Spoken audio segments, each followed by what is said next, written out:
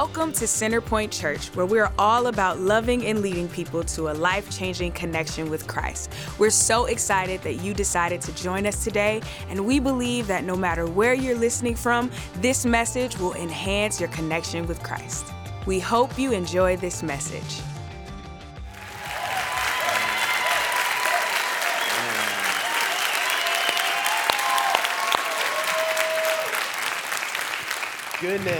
Goodness, how is everybody doing?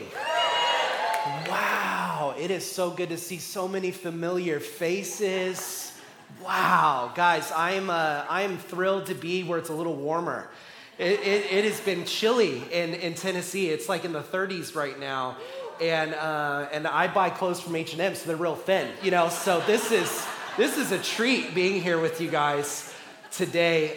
Hey, listen, if it is your first time here and you have no idea who this guy is up here, I've come a long way, okay? I don't have holes in my jeans anymore, right? I wear long sleeve shirts. My name is James. I used to be the youth pastor here at this church, and then God sent Brooke and I across the country to Nashville, Tennessee to plant a church and to start something new last year. It's been officially a year that we have been doing this with the community. And so I want to say thank you to all of you.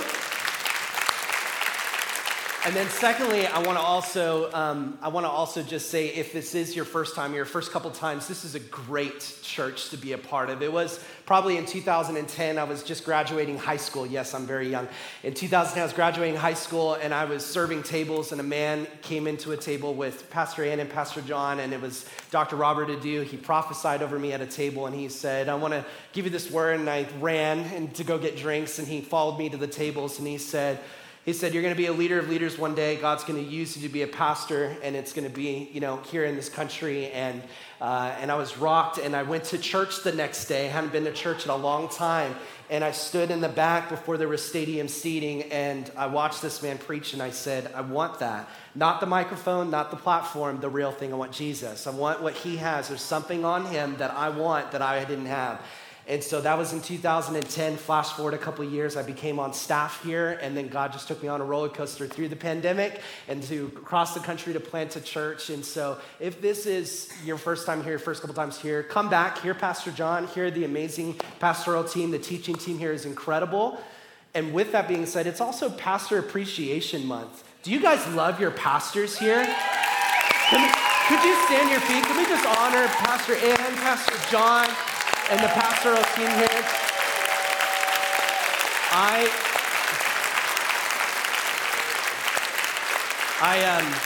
Okay. Y'all can sit down. They didn't know I was going to do that, but I would not be who I am without their leadership, without their, they have the leadership skills, they have the prophetic, they have the anointing, they have just the sharpness, and they care. And they really are about the real thing. And I've watched you dance in difficult seasons, and I love both of you, and Brooke and I are better because of your just care and just for checking in on us. And so that's Pastor John and Ann. You guys should definitely come back and hear them if you haven't. We're here though. You guys got your Bibles? Anybody bring a Bible with them today?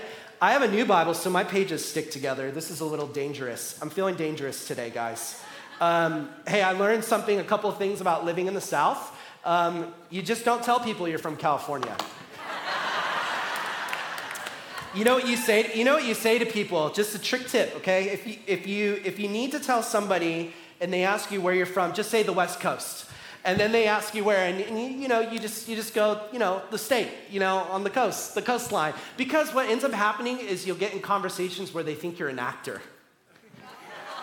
I've had people, like the guy who helped me move in, he's like, where are you from? And I'm like, California. And he was like, you're an actor, aren't you? And he looks at me and I was like, no, I'm not an actor. He's like, that's part of the act.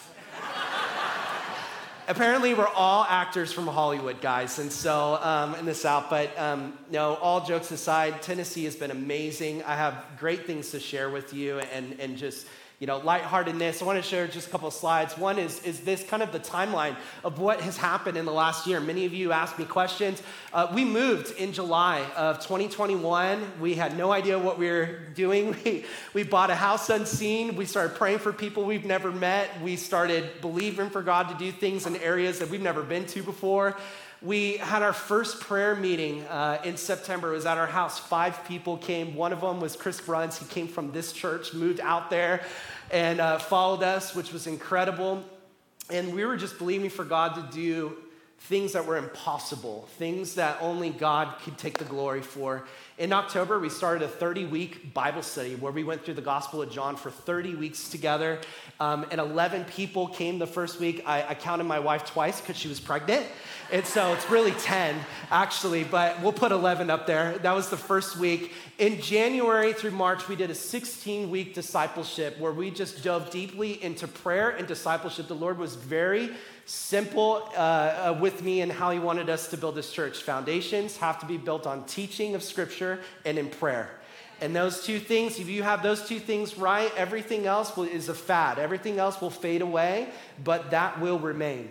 And so we did that for 16 weeks. 11 people committed to that, and that became part of our launch team, was the first 11 people. Some of those people moved from Dallas, from Idaho, from different states, from California, and we had about 11 people commit to that. In April, we kind of maxed out our house. We couldn't fit in my home anymore.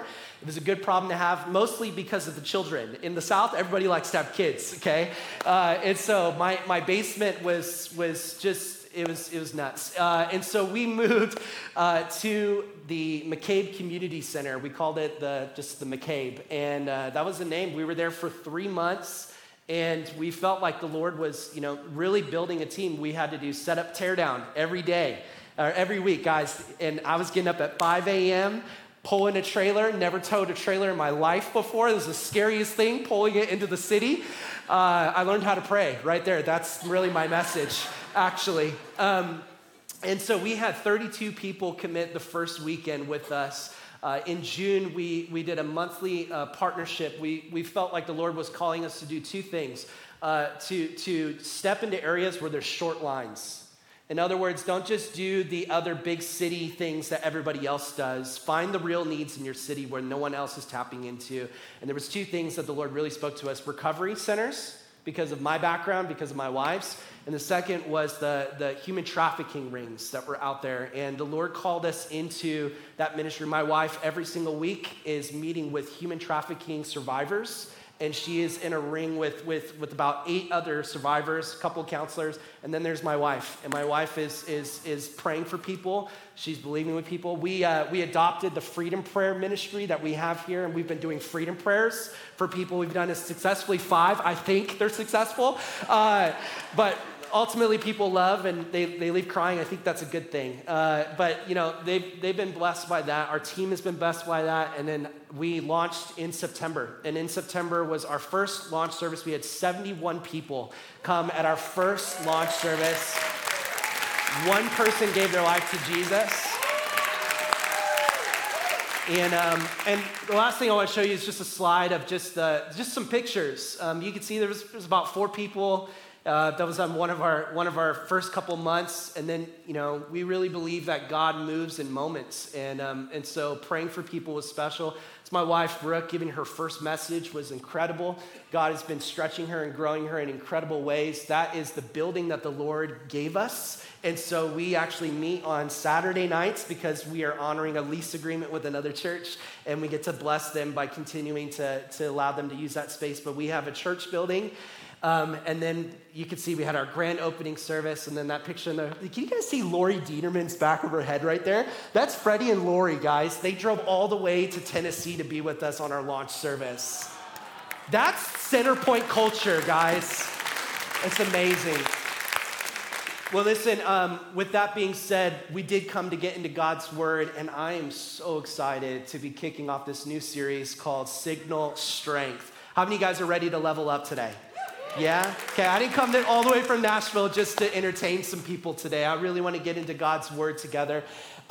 We are going to be starting this 5-week series, and it's really going to be diving into your prayer life and really developing a lifestyle prayer to be a church that knows how to pray. Many of you know how to do this, and here's what I would say. Don't check out. Lean in. Press in. How many know that God can release a word and one word can change your life? Yes? Yes, half the room, some of us. Yeah. How many believe that God's word is eternal, that it is unshakable, it will change your life, it can change your life, it's changed mine. And so we're going to be diving into two passages of scripture, one in Luke chapter 11, and then we're going to go over to Matthew chapter 6. And what I would love for you to do is, if you have a Bible and you want to, can you turn with me to Luke chapter 11? We're going to read two verses, and I'm going to give you the title of the message for today, and then we're going to jump quickly over to Matthew chapter 6. So Luke chapter 11, and then Matthew chapter 6. Luke chapter 11, Matthew chapter 6. We're going to read this from the screen. Can we read this out loud? I love doing this with you guys. Ready? Begin. Once Jesus was in a certain place praying. As he finished, one of his disciples came to him and said, "Lord, teach us to pray, just as John taught his disciples." Amen. So the title of the message for today is Teach Us to Pray. Teach us to pray, to really dive into the essentials of what is prayer, how does prayer work, and if you have your Bibles with me, and we can turn quickly over to Matthew chapter 6, we're going to dive in. How many of you know, as you're turning there, Jesus was a person of prayer? Yeah. You know, fascinating how you can look at Matthew, Mark, Luke, and John. You can look at the synoptic gospels of Matthew, Mark, and Luke, and you can see that at least over 29 times, Jesus is mentioned praying. He's mentioned praying. And I didn't want to just take the word of Google for that and actually look at Bible Hub and look at the 29 times. I started looking through the reasons for why he prayed. And this isn't really a part of what we're studying today, but important to mention. I mean, in Mark chapter 1, Jesus starts with prayer before he starts his 40 days in prayer, before he starts his ministry. So before a very, very big moment in his life, he starts with prayer. How many of us would say that before we start that new job, before we're thinking about making the move, before we're thinking about getting married, before we're thinking these big decisions that we have, are we starting in prayer? I love the way Jesus in Luke 6, he climbs to the top of the mountain and he prays through the night before he chooses his 12 disciples. Like before he makes a really big commitment relationally, he started with prayer. Isn't that powerful? In Mark chapter 6, Jesus, after he commissions everyone to go and to into the cities, the 72 come back and he says, "Why don't you come away with me and let's go rest for a while?" And he invites them an invitation into prayer. Again, it's like, after we've worked a busy week, are we getting away to rest and Sabbath and pray and be present with God? I think there's an invitation there. A couple more that I think are worth mentioning. Matthew 14:13, Jesus withdrew to grieve the loss of his cousin, John the Baptist. I mean, how many of us, when we are in grief and loss, do we get away with the Lord to go and pray? Did you know there's an invitation to invite the Father into your moments of grief? And some of us, I think we just keep working and we just keep being busy and we don't actually process the trauma and the difficulties of the things we're going to. And maybe that's the word of the Lord for you today is you need to get away with the Lord and so that you can process and pray through grief. And the last one that I'll mention is Luke 23:34. Jesus prays for those who tortured him on the cross. I mean, he was so embedded into the life of prayer that even when he was suffering on the cross, he prayed, "Father, forgive them, for they know not what they do." What an invitation today. What can we learn from Jesus in teaching us how to pray? So did you turn with me to Matthew 6? Are we there? Yeah, great. All right, so Matthew 6, we're going to start in verse 6. And this is the words of Jesus. I love it. He says this to his disciples. The reason why I read Luke 11 and now I'm reading this is because Luke mentions something that Matthew doesn't, and that's the question of teaching us how to pray. Isn't that amazing how the disciples, in Luke's gospel, the disciples had already been with Jesus for quite some time, and they're finally asking him the question, teach us how to pray like John taught his disciples. In other words, there were a few of the disciples in the 12 that knew how to pray, but there were many that didn't. And how many of us know that prayer is essential to the life of being a follower of Jesus? And in Matthew chapter 6, Jesus responds this way.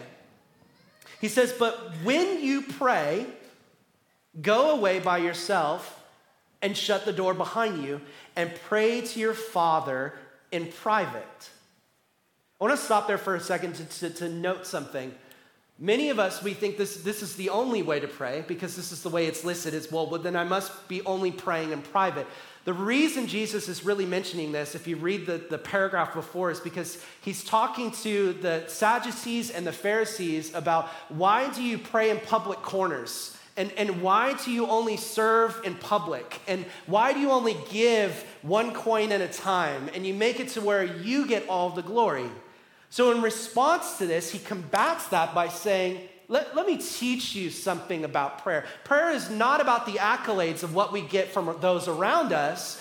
Prayer is about the humility and the simplicity of lifting your gaze to fix your eyes on his. Let me say it another way. If we're praying publicly to get the praise from those around us, we have lost the model of prayer.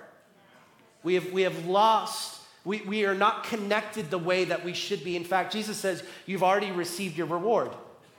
Because what would happen is the Pharisees would go to the street corners and they would go to where there's an intersection to where they can use and amplify the brick around them, and they would pray loud, robust prayers repetitively over and over so those that were passing by would hear their prayers, and then they would give of their legacy and give of their land and give of their resources to the religious leaders. So they were robbing from those who had nothing.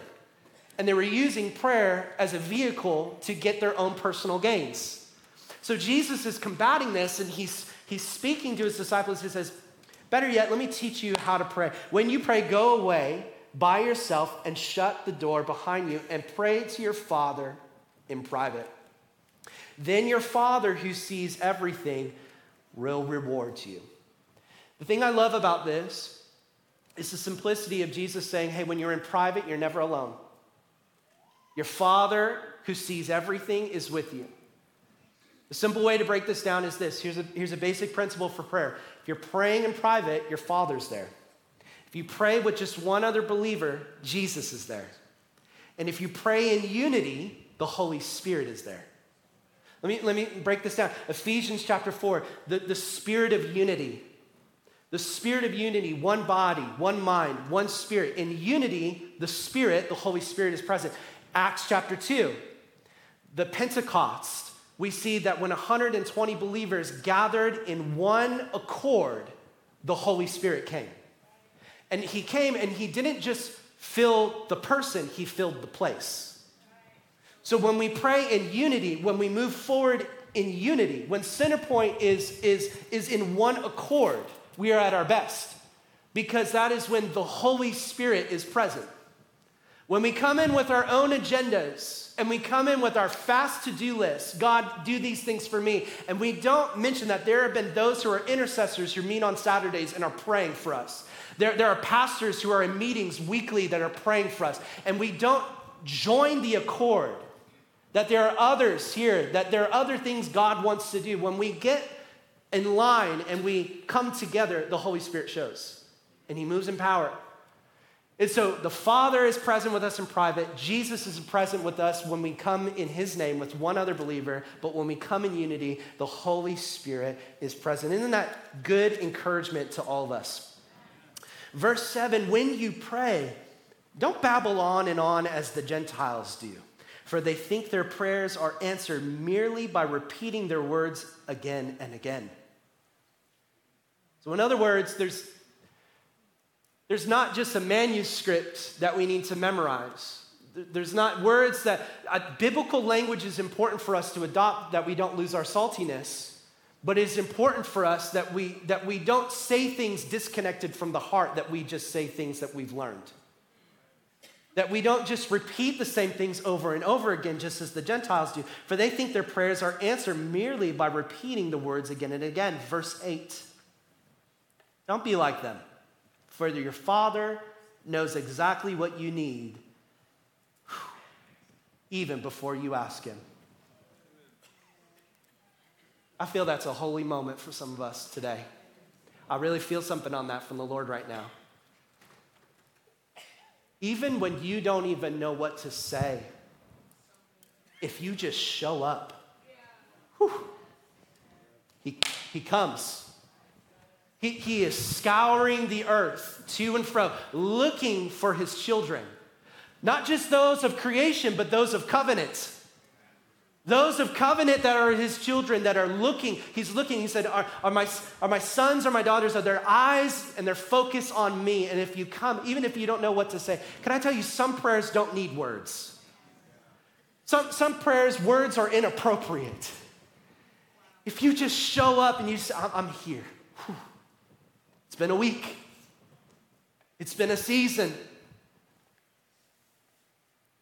And you just come into his presence boldly,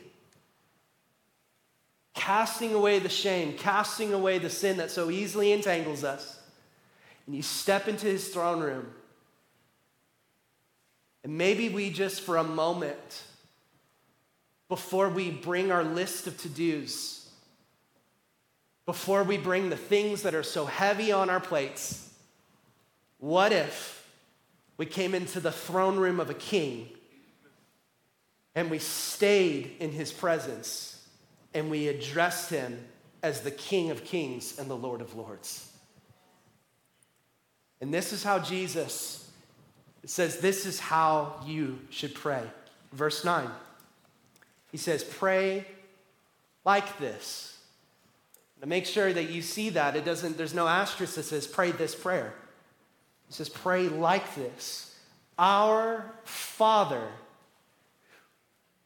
in heaven,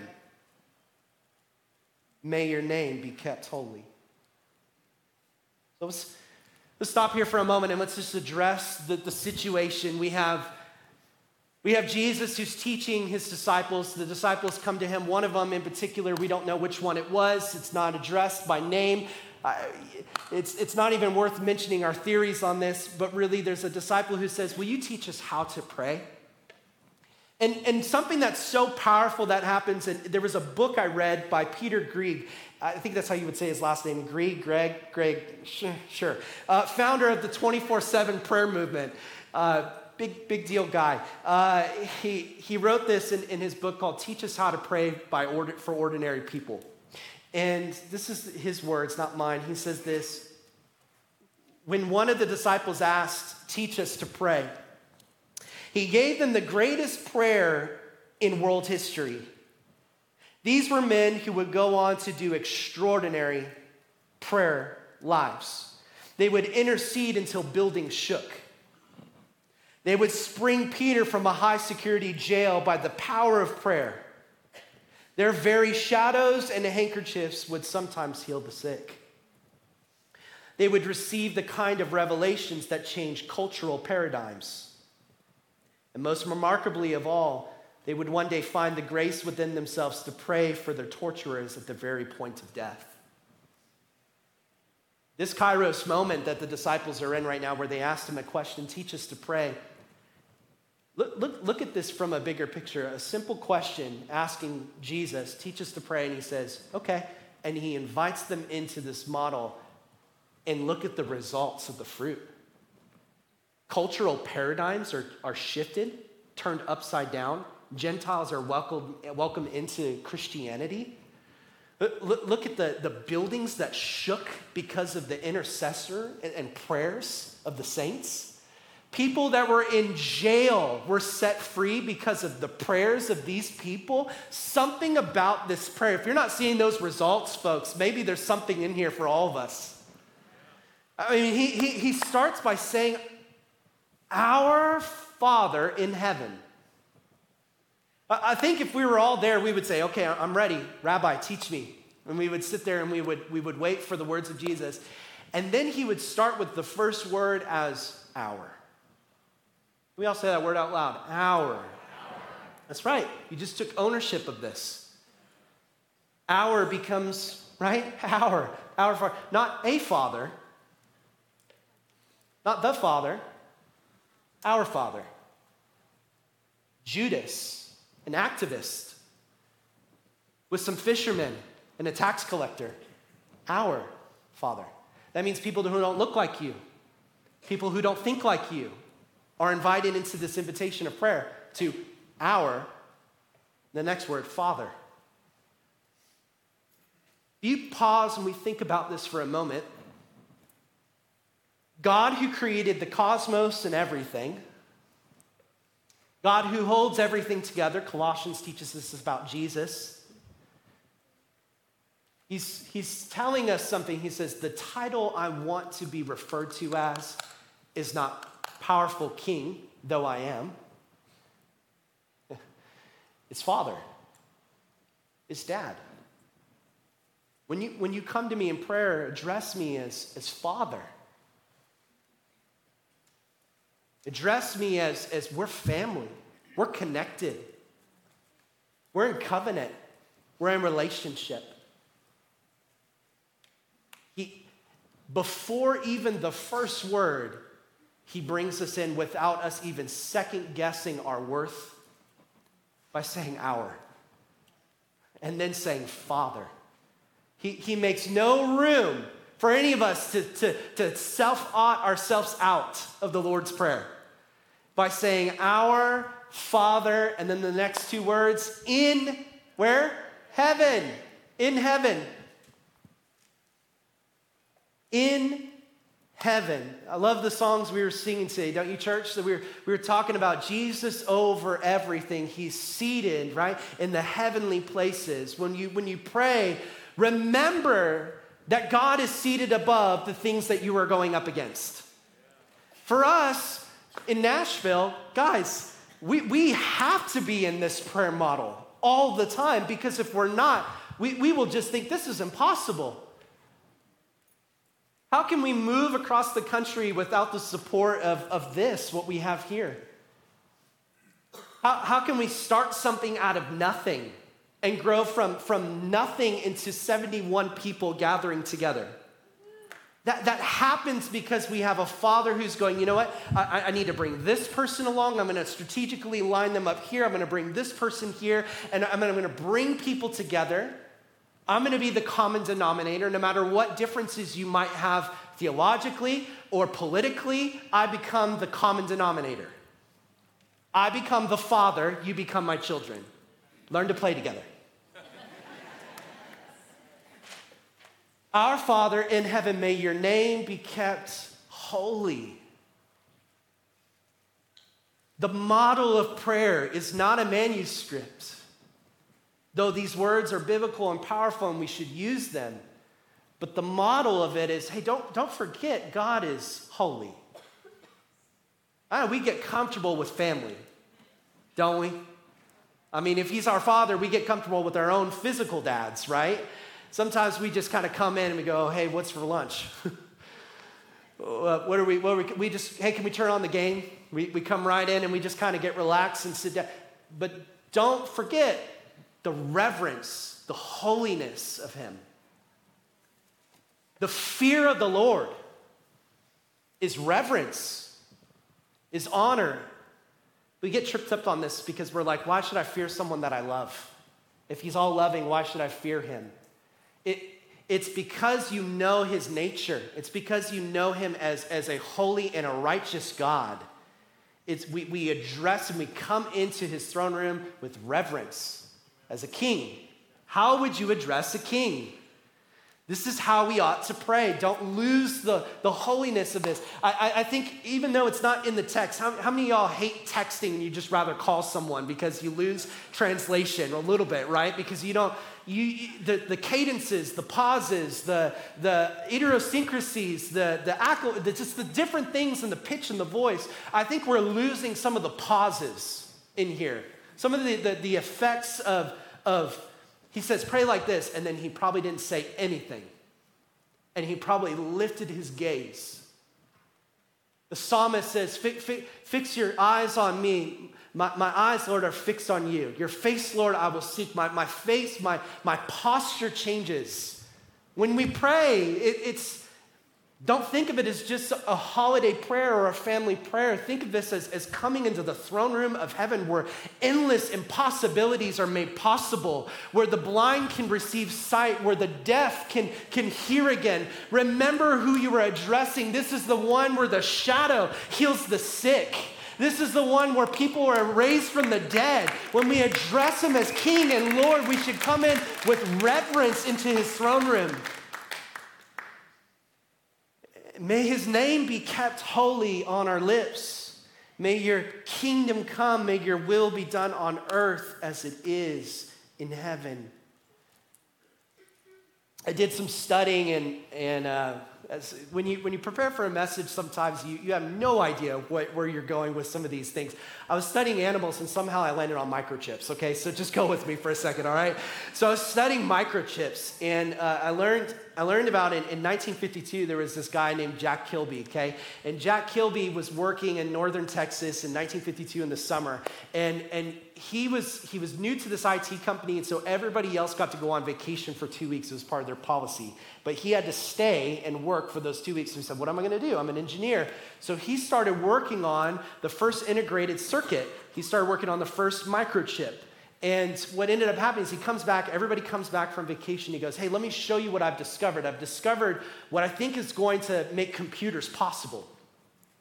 What I think is going to accelerate us, and eventually we might even be able to put somebody on the moon. And so he develops this microchip, and the way that it worked was there was endless cables in order to have a computer. Miles and miles of cables. And he said, what if we could get rid of all of the cables and we can build it, the model, out of all the fabrics of this and compact it together? And he said, let's test that theory. And so they did, and they came up with the first one CPU microchip. That one microchip is what gave us the ability to have cell phones, calculators, and the nosebleed of a rocket put Apollo 11, a man on the moon. The powerful thing about the microchip is that it was a model that has been taken, and they've kept the model, and they've just changed some of the things, and it's evolved. What I'm trying to say is what I'm teaching you today is a model, a prayer model. That not so much that we have to regurgitate the same words, but if we remember to slowly, to pause, to come in with reverence, to address him as Father, to remember you're a part of something bigger than yourself, to just some of these basic principles, to remember to go away when you grieve, to remember to pray before big decisions, to remember that, man, before we even started the church, we spent 3 months just walking the streets of Nashville, just in prayer. Just praying with one another. We started praying. And if I was to show you that timeline picture, if you could, I'm sorry that I didn't put this in my notes, but if you could put that timeline picture back on, I want to show you something. If you notice, before every single big thing that happened, prayer was involved. We noticed we had the first prayer night, and then we started a Bible study. Then we had 16 weeks of prayer before we moved into a building. And then we started praying every single week. We launched an intercessor team, which some of the people are here in this room that are part of our intercessor team. And then we moved into a church building. Guys, that building became available once we started an intercessor team. But before we even had a community center, when we were like, what are we going to do? Like, my house is packed. I have no more chairs. Chairs are expensive, guys. Just saying, okay? Especially matching chairs. Coffee is expensive. I have a different appreciation for budgets, okay? And let me just say, every single thing started with prayer, and then God moved. God moved. It was like, hello, James. No matter how good your teachings are, no matter how good your mindset is, how good your plans are, if we could just ditch all the great ideas that we have and just say, you know what, it doesn't matter, because if I'm just asking you to bless it, but it's really my idea and you didn't call me to carry it, then I'm going to carry it and I'm going to get exhausted. But if I just learn to just get alone in your presence and just say, God, whatever you want, your kingdom come, your will be done in my family, in this church, in my relationships, and those around us, in my neighborhoods, in my business, whatever you want. Forget my ideas, whatever your plan is. Man, prayer works. Prayer is powerful. Man, I feel something on this word today, y'all. Oh, I said y'all. Oh, dang, I'm from the South. Look at verse 11. We're having fun. Give us today the food that we need. I love that word today. It means it's a daily prayer. Another translation would say, give us daily, right? The principle, the model is prayer should not be just a Sunday thing.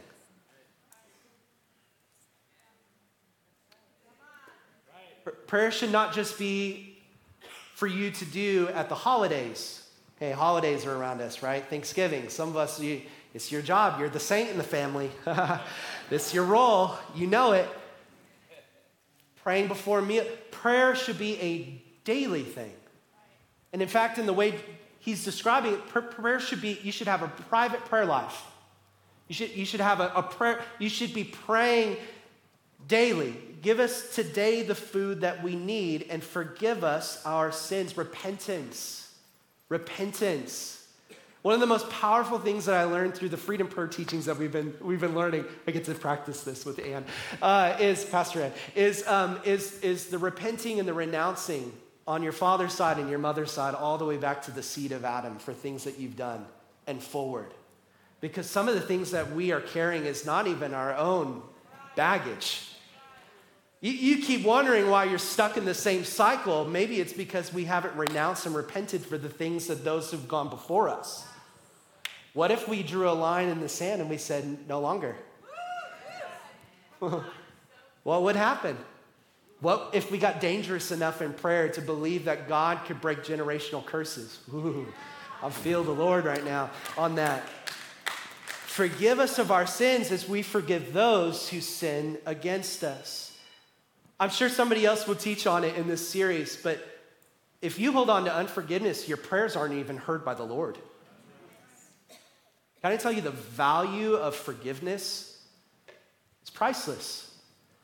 But it could hinder your prayer life.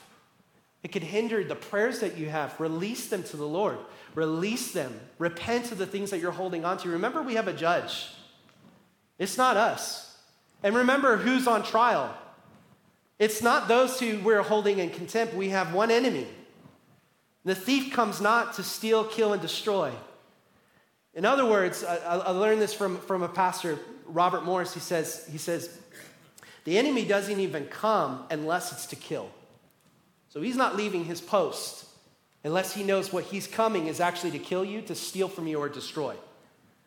So in other words, if you're under attack, it's actually to take you out. And unforgiveness will uproot you. Remember, gifts are irrevocable, but assignments are. Your assignments can be taken from you. The thing that you have that the Lord wants to entrust you with, unforgiveness creates blinders, blind spots. It stops you from being able to effectively pray for people, to see people for who they are. Receive that word today. Release them unto the Lord. Forgive us of our sins as we have forgiven those who sin against us. The last verse, verse 13. And don't let us yield to temptation, but rescue us from the evil one. Don't let us yield to temptation. Yield. What is yield? To get to the light, to yield before with caution, right? To linger, to stop, to stay a little while. Jesus is so proactive in his approach to prayer. He's not even just saying, don't let us sin. Don't let the enemy attack us. Don't even let it be in our hearts to linger and entertain the idea. Don't even allow us to just settle here. I'm not talking about physically. I'm talking about the things that nobody else sees. Your inner thought life. I'm talking about the habitation of your heart. The place that you linger, the place you go to for escape, the place you rest in. Psalms 1, the dwelling place, the sitting at the table. What table are you sitting at? Where are you yielding to temptation? It says, but rescue us from the evil one, because we have an enemy. We do. We have an enemy, but he is already under our feet. Jesus said, it is finished. The cross, the work of the cross is finished. The work of Jesus Christ is completed. We don't have to yield to those things. We can move past them. In prayer, we should be praying because spiritual warfare is a real thing. Can I say that again? It's not just a weird thing for certain Christians if you think it's over-spiritualized. Guys, Christianity involves spiritual things. Okay?